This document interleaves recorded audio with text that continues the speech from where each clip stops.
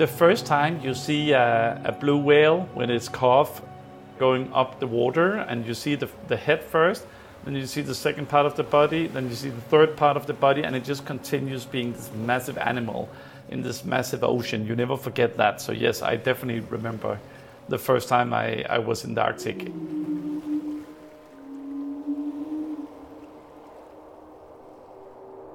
You have the beautiful northern lights, of course, which are really a treat to the eyes. That feeling of sublime peace, that connection with nature that you get, it's just fascinating. Winters were just like you'd imagine, cold and snowy. But in the summers, we would train on glaciers and volcanoes for several months at a time every year. And it was spectacular. Imagine hot sunny day, wildflowers, and you're on a glacier skiing in your t-shirt, and in the evenings sitting by the fire storytelling with your friends.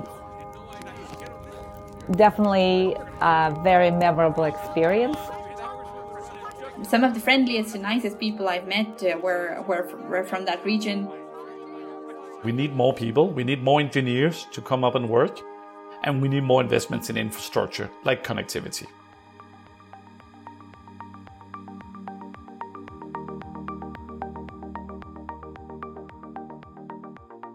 Hello and welcome to this episode of Engineering Matters, created in partnership with Fugro. I'm Jane Sophia. And I'm Alex Conacher. The voices you've just heard are Mads Kvist Fredriksson. And I'm the Executive Director of the Arctic Economic Council. Pooja Mahapatra. I am a solution owner for geospatial within Fugro. And Radha Hajinova. General Manager for the Alaska region at Fugro. They're here to tell us about connectivity and opportunity in the Arctic region. Remind me, Alex, what happens when ice heats up? It melts. So for the Arctic, with climate change and global warming, that's a lot of melting ice.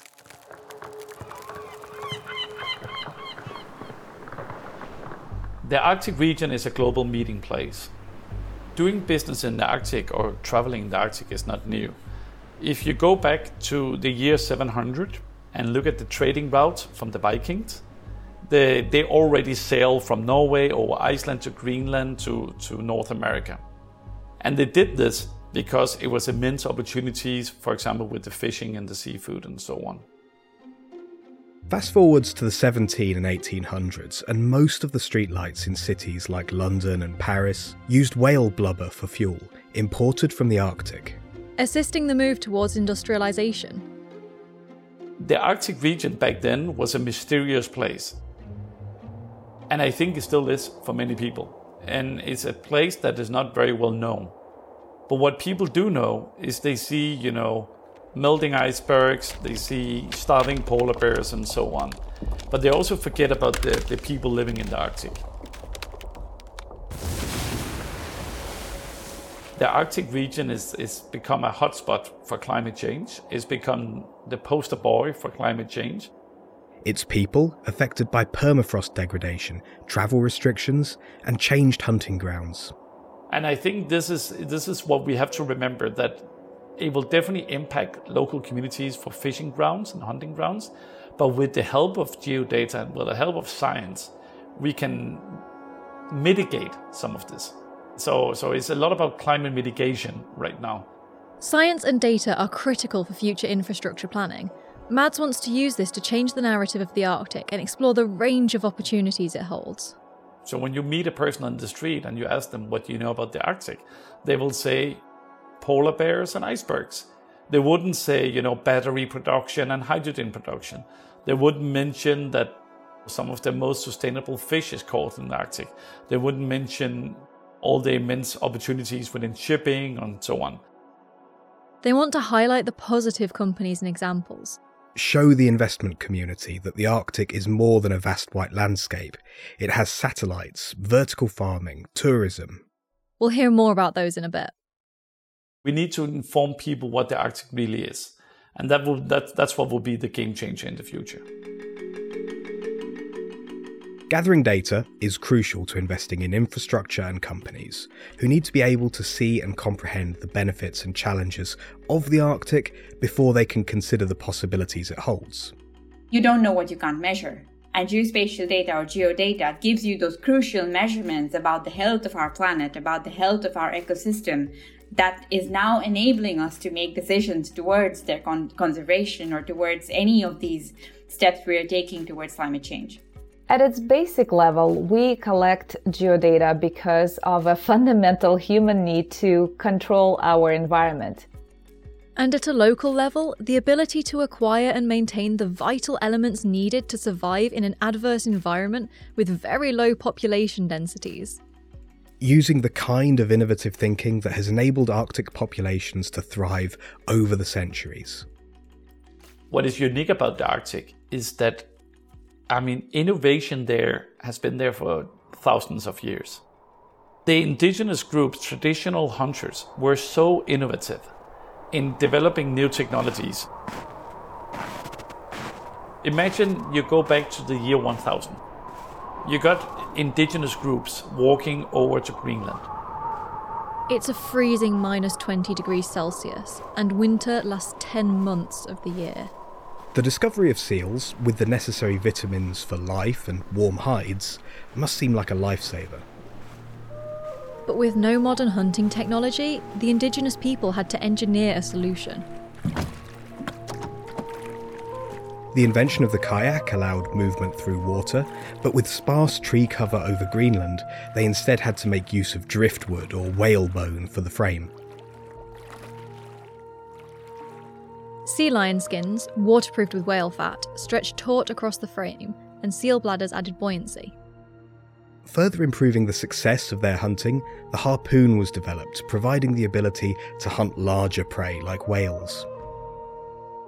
And they would also make the first rain jackets. So the first rain jackets ever developed was developed by people living in the Arctic region.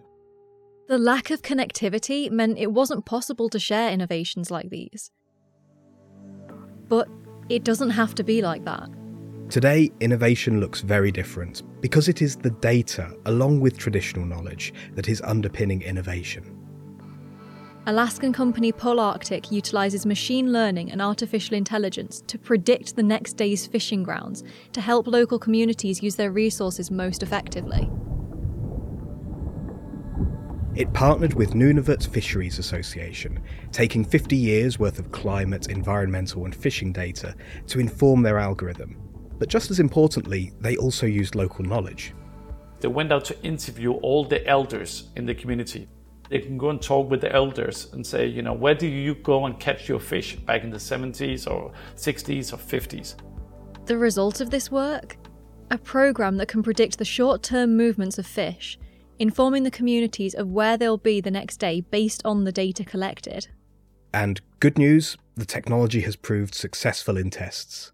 This is what we have to remember, that it will definitely impact local communities for fishing grounds and hunting grounds. But with the help of geodata and with the help of science, we can mitigate some of this. So it's a lot about climate mitigation right now in the Arctic. And it has been for some years, but it will just be even more about climate mitigation. And this isn't the only example of how geodata is supporting economic growth. So I would say there's a lot of business opportunities in the Arctic. And one of the most promising is the idea of combining renewable energy with hydrogen production and storage. One of my favorite business opportunities is a small town of Berlevåg in North Norway. It's a town of 700 people, and it used to be an old fishing industry, a fishing town.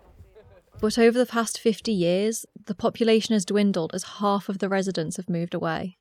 Searching for new sources of income, one that couldn't be taken away from them as fishing could, they realised the potential of the constantly blowing wind.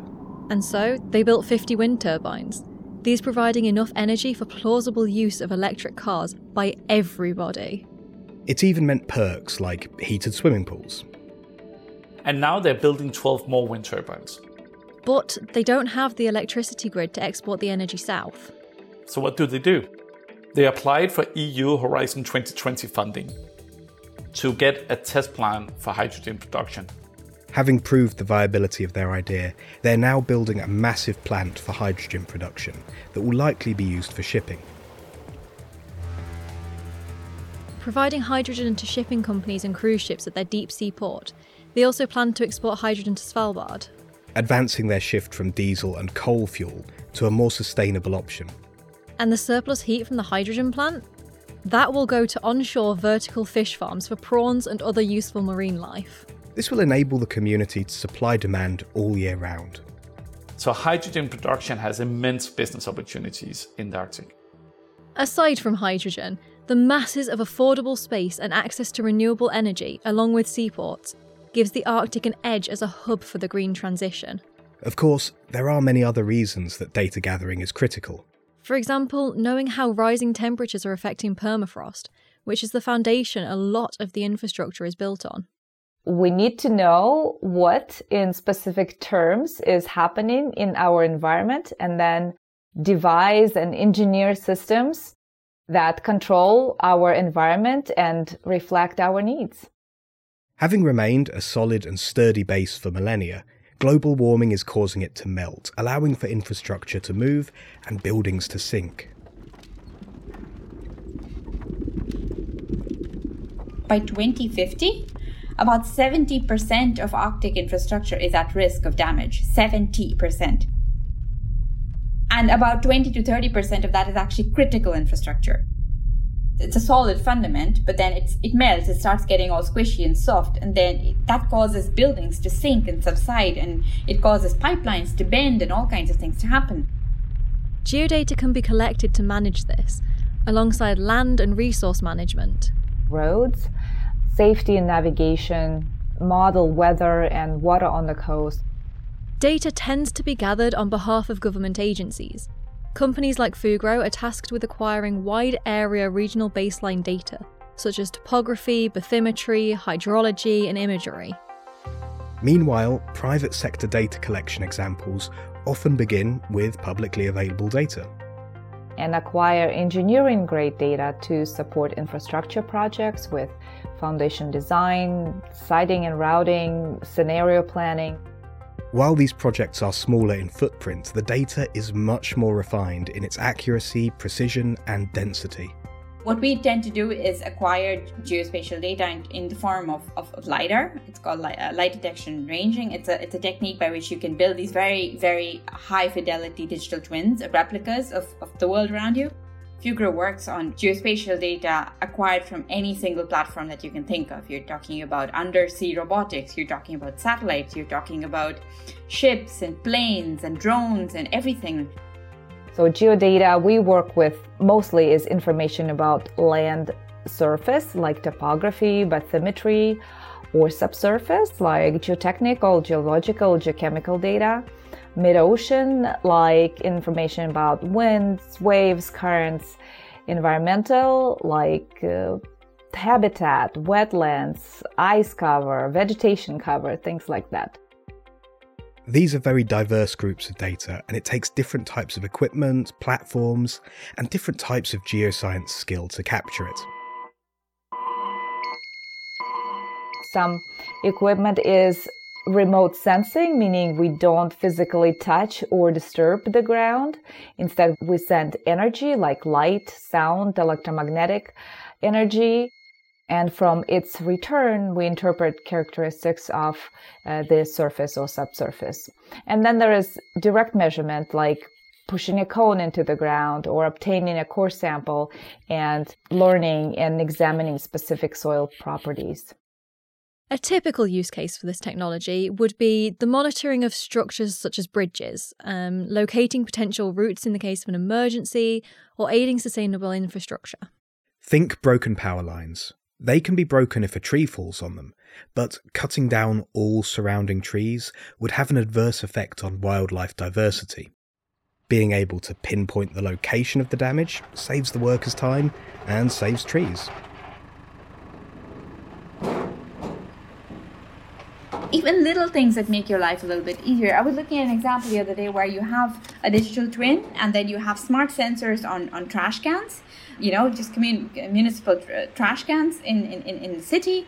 And that enables the municipality to be able to optimize the emptying of these trash bins. So not sending a person to every trash bin every day, but only after it reaches a critical level to go and empty that trash can. And that already saves, efficiency in that operation. But even something you wouldn't normally think about can be driven by geospatial data. And if you have that data in a city, the applications that can spin out of that are just incredible. But the Arctic is 5.5 million square miles, or 14.2 million square kilometres. So collecting this data takes time.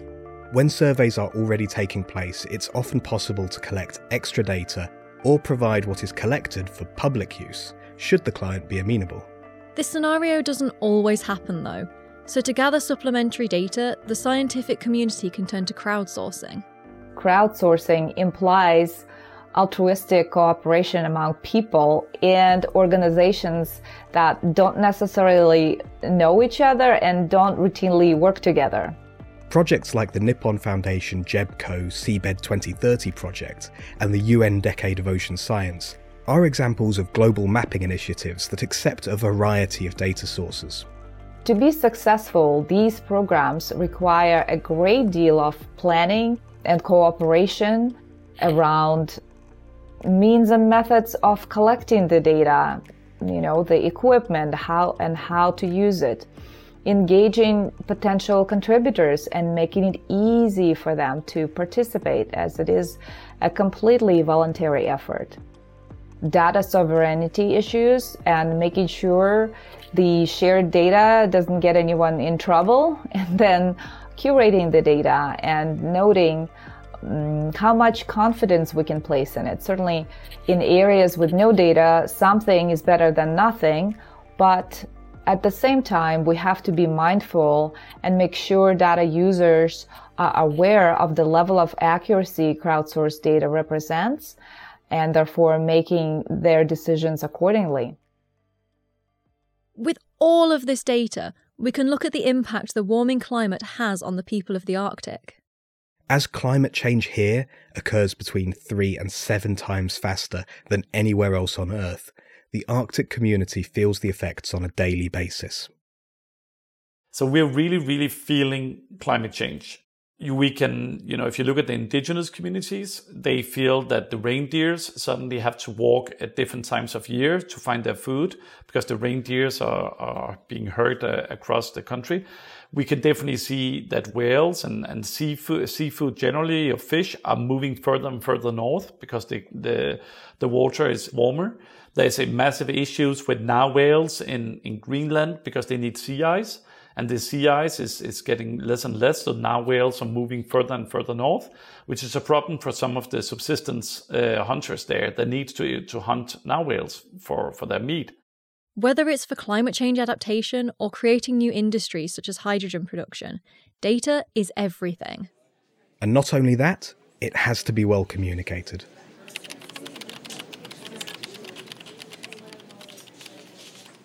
But we need actionable and useful data. So that means scientists need to, instead of just collecting the data and sorting and arranging the data, they need to learn how to present it visually, explain it with a story, and make it actionable for policymakers. And that's when we really will start seeing a big change in the Arctic region, I think. What we have right now is we have what I like to call a translation issue. And what I see the future from a geospatial perspective is we're going to start acquiring more and more data to be able to study these effects, of course. And at some point, we're just going to be living in a data deluge. A data tsunami. The amount of data we collect per project could be in terabytes. And the appetite for geodata is directly proportionate to the appetite for computing power, which, as we know, grows exponentially. We have to be able to find easy ways of extracting information from all this data in a way that is understandable by the average citizen. The challenge in this is in the growth of technology and the assumptions needed to predict and allow for that in current building. there's an equally, if not more important, aspect of communication to the decision makers and to just the average citizen on what that means for their day-to-day lives and how the data can help them get on with their day-to-day lives and their own decisions in a better way. By integrating computing technology innovations with geoscience, we transform the way we analyze and, importantly, visualize what we collect. Now, numerous soil and environmental parameters can be collated in one 3D environment. Data from above and below the waterline, from the surface and the subsurface, from anywhere in the air or water. And that is in itself phenomenal compared to how we did it, say, 15 or 20 years ago, or how industry did it. The vision for the future is to have this continually updated 3D digital twin of natural and built environment for the entire region or the entire planet. And I know it may sound quite ambitious in 2022, but that is the general direction. So as with most of these global challenges, right, like what we're facing in the Arctic or anywhere else really, no single organization or company is going to make a difference. It's all about working together. It's all about working together with governments, with companies, with technology providers, with common citizens, working together towards a common goal. A common goal that creates more connected and inclusive communities in the Arctic. I think a lot of us living in the Arctic and Arctic communities feel let out of the political systems, because if you look at the 8 Arctic states and you look at their capitals, none of them are located within the Arctic Circle. And then they also have investors saying we're not going to invest in the Arctic because we want to protect the region. So these are people that feel that why don't we have the same access to education, to healthcare, to infrastructure as anyone else? Another example is COVID-19 and the digital divide it highlighted in the Arctic. And during COVID, everyone was saying, oh, we'll just work from home. Yes, but if you don't have the connectivity to work from home, how are you going to do that? So there's definitely a digital divide in the Arctic, and it's hard to see investments going in that direction. I would say there's a lot of business opportunities in the Arctic. From companies producing medicines out of codfish skin, heart medicines from prawn shells. That's an immense business opportunities, simply because bioinnovation is moving very fast. To renewable energy production and hydrogen storage.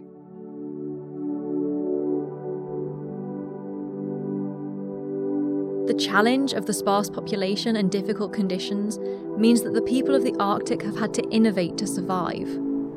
So you can't just materialize a specialty mechanic or get out in your warehouse and get a spare part. So you learn quickly how to be prepared and self-sufficient, but also you learn how to be a good neighbor and be aware and respectful of local knowledge and local traditions and help each other.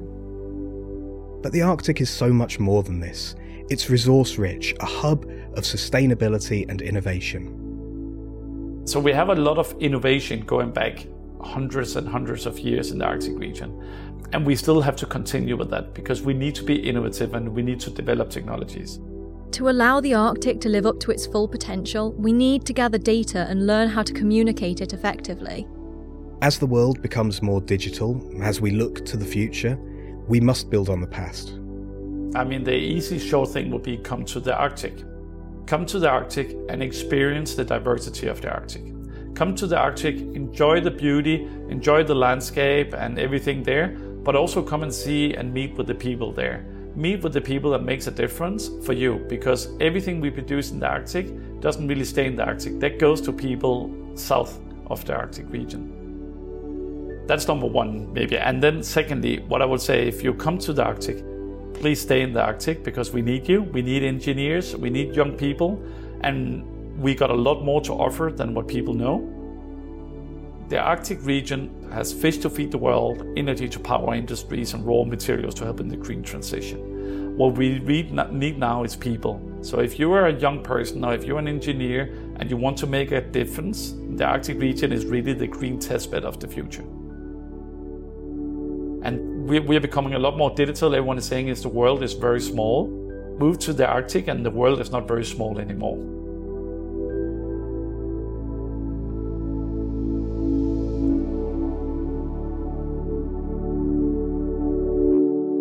Engineering Matters is a production of Reby Media.